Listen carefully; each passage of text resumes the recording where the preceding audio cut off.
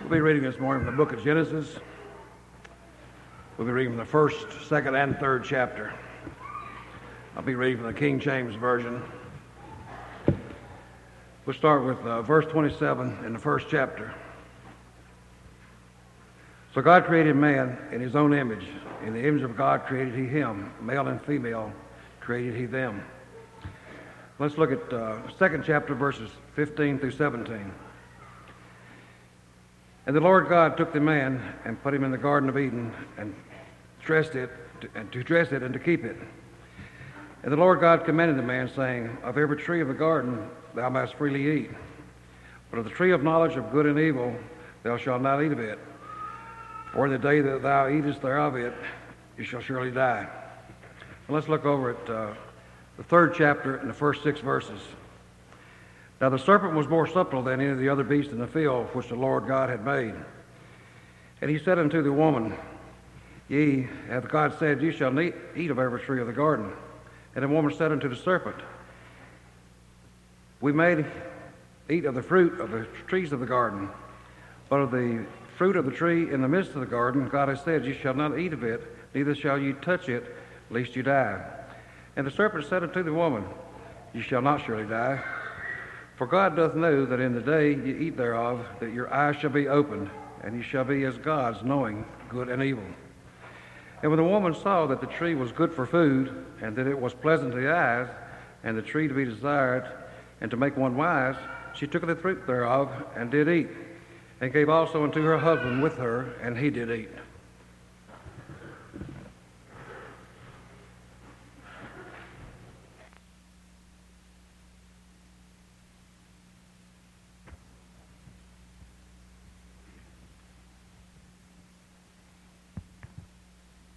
Good morning.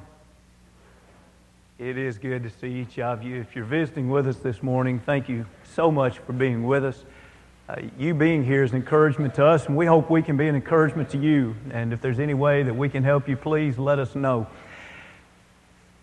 How wonderful it is to be a part of an active congregation. And this weekend, we had so many parents and teens come together and spend most of the day Saturday, but definitely the first half of the day and a little bit of the afternoon together. And I think all of us that were here participating in that would say that it was a tremendous blessing to our entire family. And those of you that had part in putting that together, we say thank you from the depths of our heart. It's a tremendous time for our families. And that's what we're talking about. We started last week, and we'll talk again today and complete this series perhaps next Sunday morning. But we're looking at the topic of family, and family is one of the greatest blessings that we have on earth, but yet it also is probably some of the hardest work that we'll do on earth.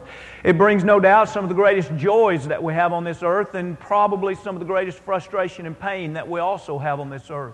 I said to you last week, and I want to begin with the reminder, I don't speak to you today as one that has an expert knowledge or experience in that of being a parent. And for that reason, I have procrastinated this series for a little while. But I speak to you this morning as one that's in the same shoes of those of you that still have parents at home, or those of you that have already raised your parents, or those of you that will experience when you do, or raise your children, or those... And my dad will hear this tape one day. He'll like hearing that. And that's a challenge too, raising your parents. And... But one of these days, some of you that don't have kids will have kids, and you'll walk in these shoes. And what we find out real quickly is all the things that we always said we'd never do, we find ourselves doing. And all the challenges that we thought we'd never face because we'd be too good at this to face those, we find ourselves facing those. And so I don't speak to you as one that has it all together, and I don't speak to you as a family thinking you have it all together, but I do speak to you from the Word of God that does set a high standard for us as parents. And God sets a high standard for us as families. And so we can't back down and try to create a substandard level and say, well, surely God would appreciate it anyway. You see, what I want to do in this series of studies for myself and for you is I want to challenge you and I to be the very best that we can be in our homes, because our children deserve it and because God would want us to do that. I want to begin with something that kids could not understand this at all. Fathers could a little bit, but you mothers are going to love this. The bathroom door is closed. Please do not stand here and talk, whine, or ask questions. Wait until I get out. Yes, it's locked. I want it to be that way. It's not broken. I'm not trapped. I know I've left it unlocked and even open at times since you were born, because I was afraid something horrible, tragic might happen while I was in here. But that's been 10 years ago. I want some privacy. Do not ask me how long I'll be. I'll come out when I'm done. Do not bring the phone to the bathroom door. Do not go running back to the phone yelling, "She's in the bathroom." Do not begin to fight as soon as I go in. Do not stick your little fingers under the door and wiggle them. This was funny when you were 2, but not now. Do not slide pennies, Legos, or notes under the door. Even when you were 2, this got a little tiresome. If you have followed me down the hall talking and are still talking as you face the closed door, please turn around, walk away, and wait for me in another room. I'll be glad to listen to you when I'm done. And yes, kids, I still love you. Signed, your mother. Parenting is all about boundaries. And it's not always easy to know where to place those boundaries or what is best and what is appropriate. But that's the responsibility of us as parents. God lays that upon our shoulders to learn when to say yes and when to say no, to create healthy boundaries for our children. Last fall in New Orleans, a 12-year-old and her mother were walking out of the mall.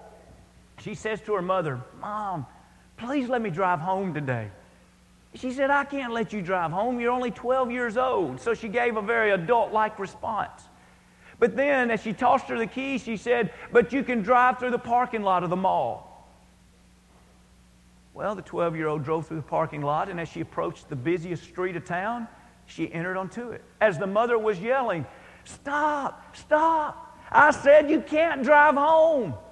Well, this frightened the girl. She went to slam on the brakes and hit the accelerator, jumped over the curbs, back into the parking lot, smashing into 2 other vehicles.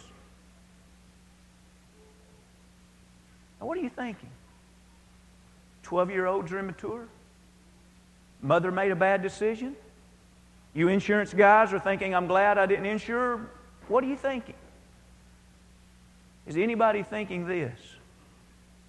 The wrong person was driving the car. That describes a lot of families. The wrong person's driving the car. When you walk through Walmart and you see a 2-year-old throwing a fit in the middle of the floor of the aisle of the toys, and then finally the parent yanks the child up and says, "Just keep the toy, let's go." The wrong person is driving the car. When a 10-year-old tells their parents what they will wear and what they won't wear, the wrong person is driving the car. When a teenager is allowed to talk in any tone that they want to talk to their parents, the wrong person is driving the car. And what we have to decide first and foremost, we looked last week at what's God's purpose for us as parents. We saw that God created our children after His own image. He gave them a soul. And that He placed them in our care, not really to be ours, but to be a gift that's on loan to us. And we're to train them, and we're to mold and to help direct them so that they will return back to heaven. And so that's the purpose of parenting, is to receive a soul for a while, to shape and mold it in every way that we can to point that soul back to heaven. But we need a plan. And so what should the plan be of parenting? And we've just caught a glimpse in the passages that were just so capably read in Genesis, the 2nd and 3rd chapter, where Jesus dealt with the first children that were ever on this earth. Now, I know they were adults, but they were God's children. And it was the first interaction that we see between God the Father and children that He created. And this interaction perhaps could teach us quite a bit as parents about what God would want us to be. First and foremost, we have to say, ultimately, God is driving this car. We saw last week in Psalms 127:1, except the Lord builds the house. God has to be driving this car. But then, who does God place in the driver's seat? On this earth, God places parents in the driver's seat. What is it that God wants us to learn? As we go back to our text here, I'd like for you to look with me in verse 15 again of Genesis, the 2nd chapter. And what we'll do this morning is, if I can discipline myself right in the delivery of this, we're going to mention several principles. We don't have time to heavily develop these principles. We could easily spend one sermon on every one of these principles and still not cover all the things in God's Word. But realizing that not everybody here has children at home, I don't think it's wise for us to have a 6 or an 8 week study on parenting since not everybody is that place in their life. But I want to challenge you, if the things that we study here by these principles, if you don't know the details of these principles, as a parent, we need to go back and we need to spend time in the Word of God, and we need to make sure that we understand how to fulfill in detail these principles in life. And so we read a first principle here. Look again at verse 15. Then the Lord God took the man and put him in the Garden of Eden to tend and keep it. Now, this is very interesting, the placement of this. If this happened later on in the Bible, we might not think that much about it. But this is what we sometimes call the time of paradise. We call this the time before sin. In other words, sometimes we describe this in the Scriptures to say this is when everything was perfect. God created man, and He had done no wrong, and He placed him in a perfect environment in the Garden of Eden there, and it was just a wonderful, wonderful life. Things were perfect. Would you think things are perfect? Look again there at verse 15. Would you think that was perfect? God gave him a garden, and He told him in this garden, I want you to tend it and keep it. That's right. Work is positive. Responsibility is a blessing. And I need to realize that that's not something that is a curse in life. The curse that came along later was that the work was going to get harder and that thorns would come up in the ground and they'd have to fight them by the sweat of their brow. And so that level of work was part of the curse.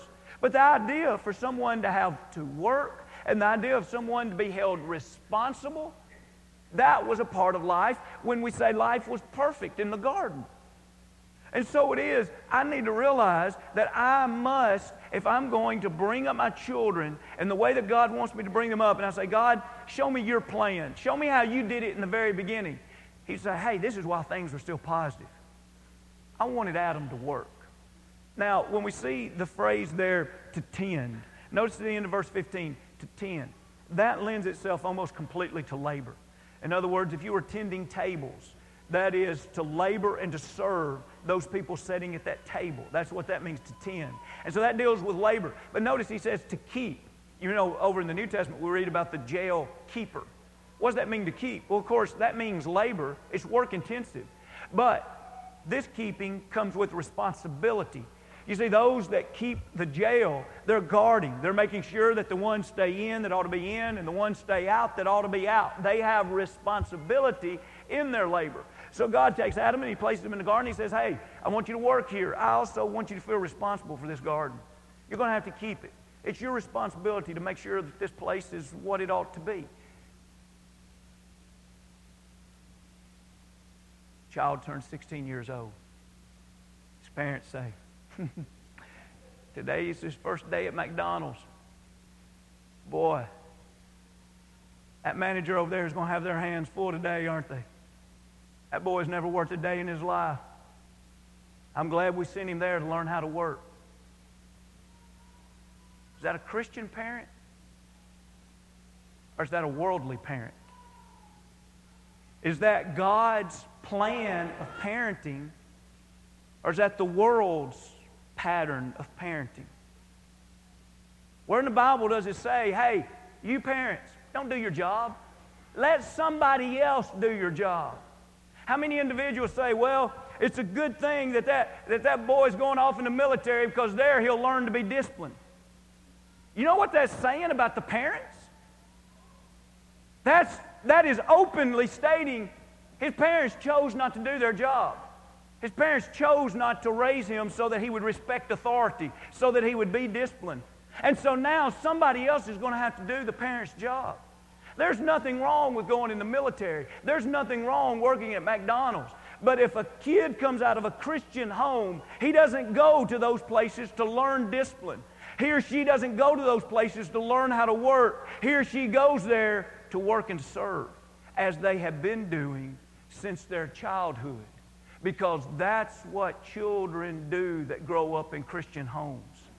They learn to work, and they learn to bear the responsibility of everyone in the home. You know the definition of a dysfunctional family, if you just want to bring it down to the very basic definition, a dysfunctional family is when someone in that family is not bearing their responsibility. Children can make a family dysfunctional. A daddy can make a family dysfunctional. A mother can make a family dysfunctional.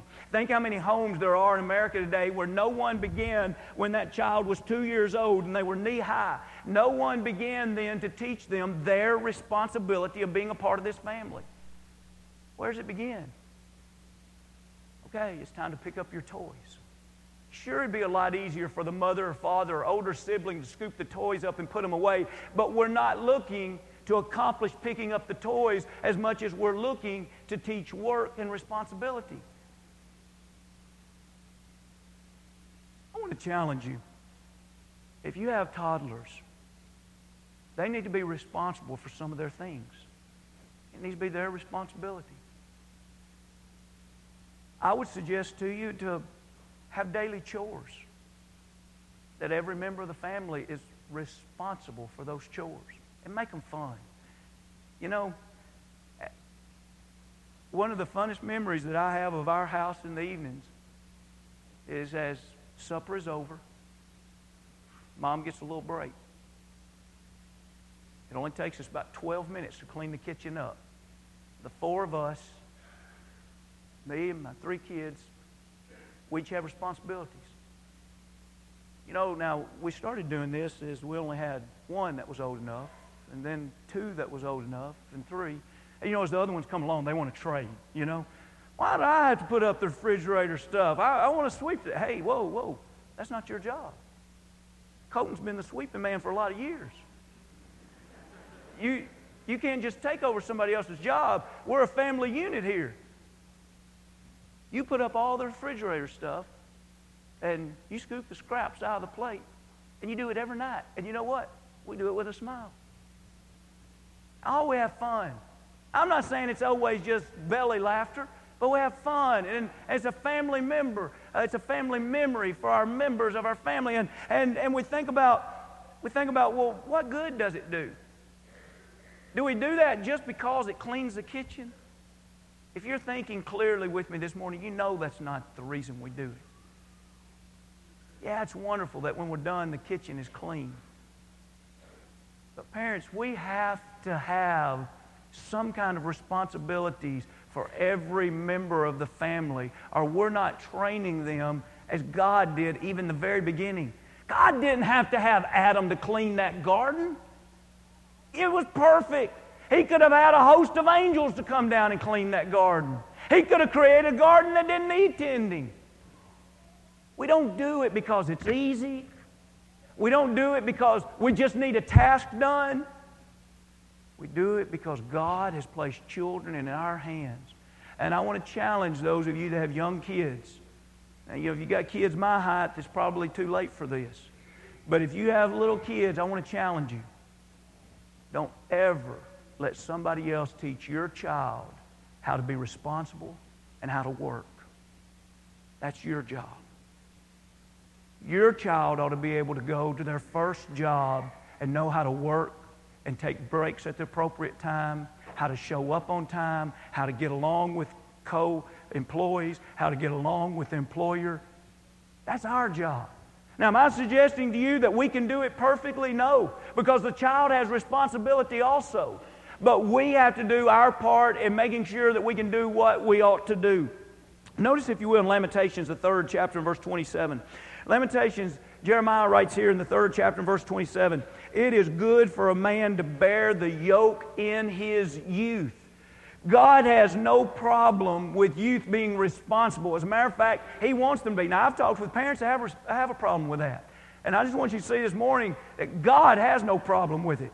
God wants youth to be responsible. I've heard individuals say, let them be a kid, let them be a kid. They're only going to be a kid once. What kind of adult are they going to be if the only one time they got to be a kid, they never learned how to be responsible? God's plan from the beginning was to have His children working and being responsible.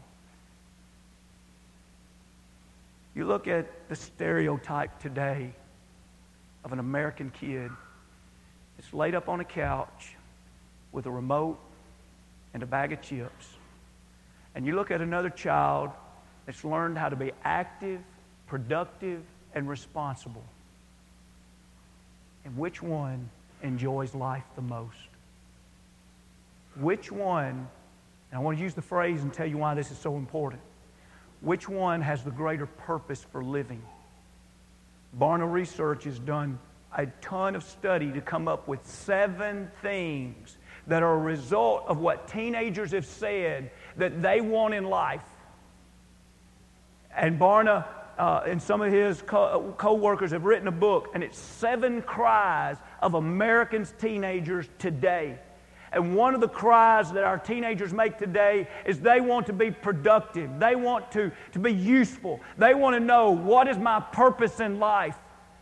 And if we raise children and they never have responsibility and they never are productive in life, no wonder they're crying out saying, we don't know why we're here. There's got to be more to life than fun and games. How many summers, how many years can you have just fun and games and it still be fun?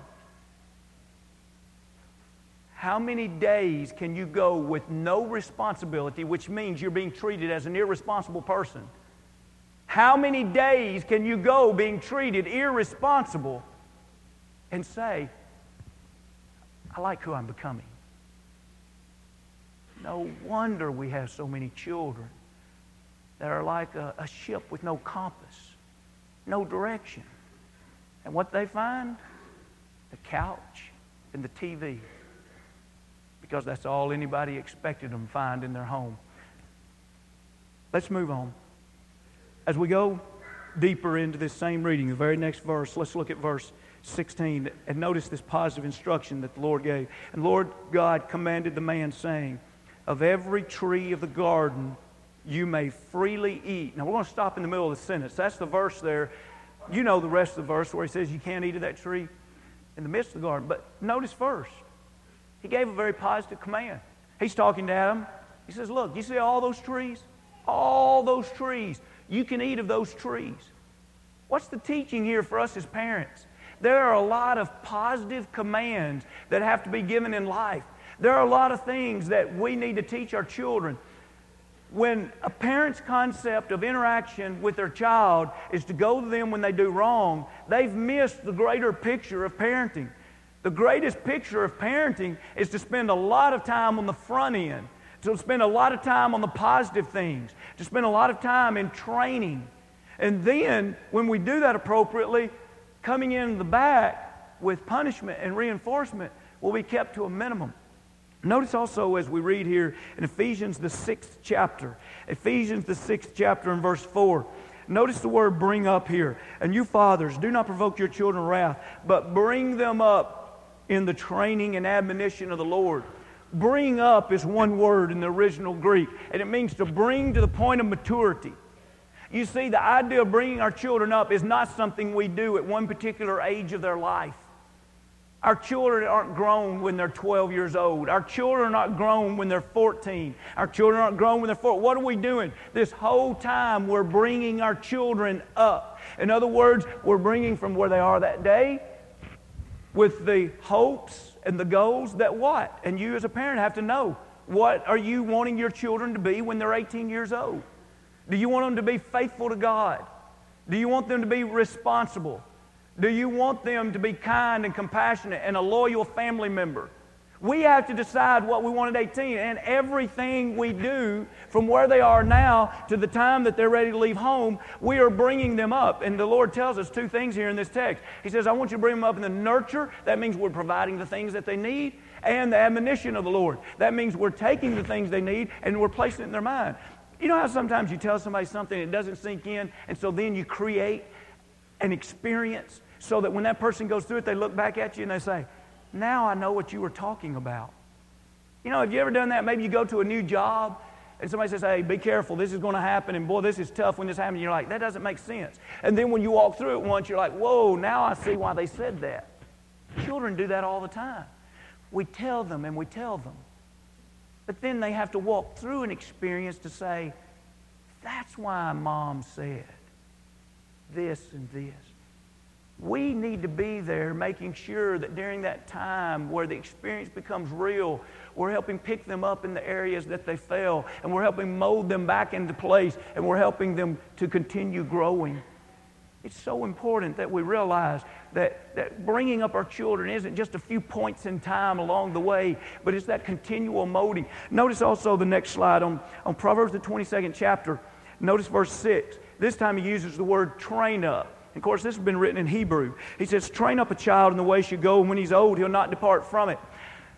This is interesting to me as I think of the difference of bring up and train up. Now, we just said bring up was to bring to a point of maturity. Train up, in its original sense, in the narrow sense, literally means to make narrow. Now think about that for a minute. What's God saying when He says, make narrow your children, train up your children in the way they should go? Life's full of options. Think how many things there are tugging at your children's hearts. Think how many things there are tugging at our children's time. Think how many things just tug in so many directions. And the Lord says, whoa, children aren't responsible enough, they're not mature enough to make those decisions on their own. That's why I gave children parents. And parents are the one that they're supposed to help the children narrow things down. In other words, by our training, we're literally saying to our children, we're not going in that direction, we're not going in this direction, this is the direction we're taking our life. And so the way we approach relationships with others, children, we're going in this direction. The way we approach school, we're going in this direction. The way we approach our relationship with God, we're going in this direction. And yes, there's a ton of things pulling in every direction, but it's our responsibility to remain focused and help our children as they're going in this direction to grow to a point of maturity. And so it's a beautiful thought. And it begins when the child is still a toddler. We're bringing up and we're training them. When we teach a 2-year-old that we mean business when we say no. When we teach a 5-year-old, you won't talk back to your mother again. It's not allowed. No exceptions. When parents do their job right of positive instruction, after about 7 or 8, so much of that is already molded. It's already in place.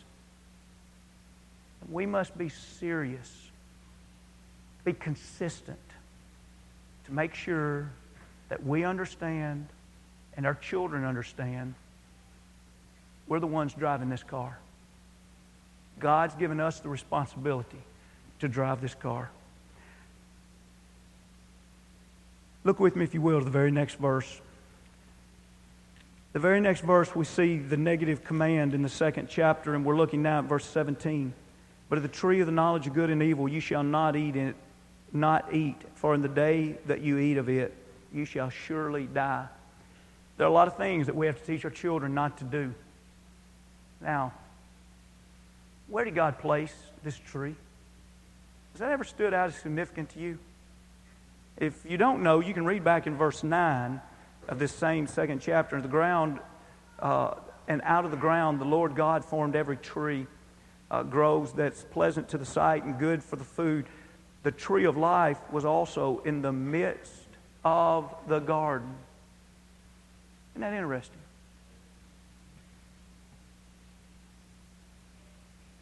Training what the meaning of no is. The 2-year-old sitting in their high chair and they're throwing their cereal to the ceiling. I know that wouldn't happen in your house. It happened in my house. Throwing to the ceiling. The mother or father, no. and pulls the cereal and sets it out of reach. Good parenting, bad parenting. Pick up the toys. Comes back, I told you pick up the toys. I'm not going to tell you again, pick up the toys. The parent just scooped them up and put them up. Good parenting, bad parenting. Sit on the couch. I said, sit on the couch. Good parenting, bad parenting. God said, there's a tree. I don't want you to touch or eat of this tree. You'll see it. You're real close to it right now because it's right in the midst of the garden.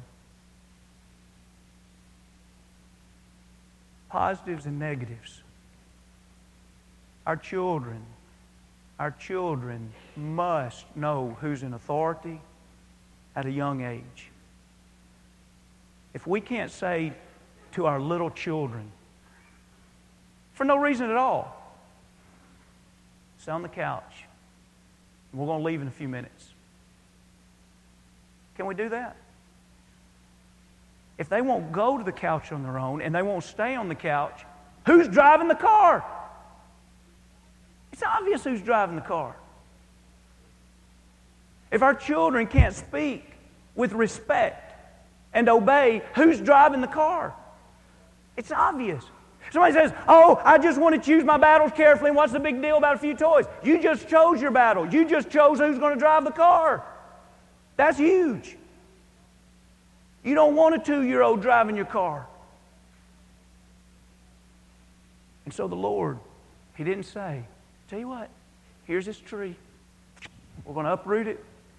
We're going to set it out of your reach, outside the garden. Now, don't touch that tree.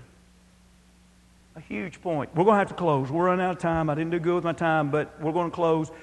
Let's go to 1 Samuel. 1 Samuel, the 3rd chapter. As we read 1 Samuel, the 3rd chapter, I want to ask you, we closed last week with Hannah, so let's move toward a close again this week with Hannah. You know, she raised her child and she handed him back over to God, and that's a story that is just so touching, and it's a story that reminds us of our responsibility to hand our children back over to God. But you know, she handed her child over at a very young age. He'd just been weaned. Do you think she was a very good parent? When I read this story here, it stands out in my mind the awesome parent that she must have been. Because when we read in 1 Samuel, the 3rd chapter, and verse 2, they're laying down at night, and we come to verse 4. Now he's just with Eli. He's left his mama and his daddy. And so now he's just with the priest there. And notice what it says in verse 4. And the Lord God called Samuel, and he answered, here am I. So he ran to Eli, and he said, here I am, for you called me. And he said, I'd not call you. Lie down again. And he went and laid down. Then the Lord called yet again, Samuel. So Samuel rose up and he went to Eli and he said, here I am, for you called me. He answered, I'd not call you, son. Lie down again. And Samuel did not know that the Lord, did not yet know the Lord, nor was the word of the Lord yet revealed to him. The Lord called Samuel again the 3rd time. He arose and he went to Eli and he said, here I am, for you did call me. Then Eli perceived that the Lord had called the boy. Therefore Eli said to Samuel, go lie down, and it shall be, if he calls you, that thou mayest say, speak, Lord, for your servant hears. So Samuel went and he laid down in his place. Remember, I said today, I just want to challenge us. So I don't mean this to put it in your face, but to challenge all of us. Could that happen to your child? Could that happen to your child? The Lord called one time and He answered and went. Have you ever seen children today out in public and the parent asks them to come to them and the child comes and somebody else goes, wow, you have such good children. That child just laid that toy down and came. Wow. It stands out, doesn't it? Because most families today, the children are driving. Most families today, if the parent said, called their name, Samuel, come here, you wouldn't hear anything. Samuel, come here. Wait till this commercial. Or it'd be, I don't want to come. Who's driving the car? I agree with this, pick your battles carefully. But if it's disobedience, and if it's showing a lack of respect, you better wage war. Because that's the battle for the child's soul that the parents can't afford to lose. Because if you don't win that one by the time they're 13, you've probably lost the battle. Samuel had a mother. This is David Shannon's opinion. He'd had a mother back when he was 2 years old that warmed him up for not coming. And that little dude, when he got in Eli's house and he heard Samuel, he said, "Yes, sir. You called?" Respect, authority. Friends, this morning, we really, as we think about all this, we conclude by thinking about how do we treat God? He wants to be our Heavenly Father. He wants to adopt His family. Or are we kind of like that? Lord, I'd rather drive. I don't want you to drive. Let me drive. Lord, I'll come. I know you're calling me. The invitation's open. I'll come, but wait till I have a commercial in life. Wait till a different season in life. Do you realize what that's saying? That's not just saying, I want things my way. That's saying, Lord, I disrespect you. I don't care if you're calling me today or not. I'm not going to obey you today. I'm not going to allow you to be God of my life today. So much about who we must be and who God wants our children to be is about who's in control. Who's the authority? Where's the respect?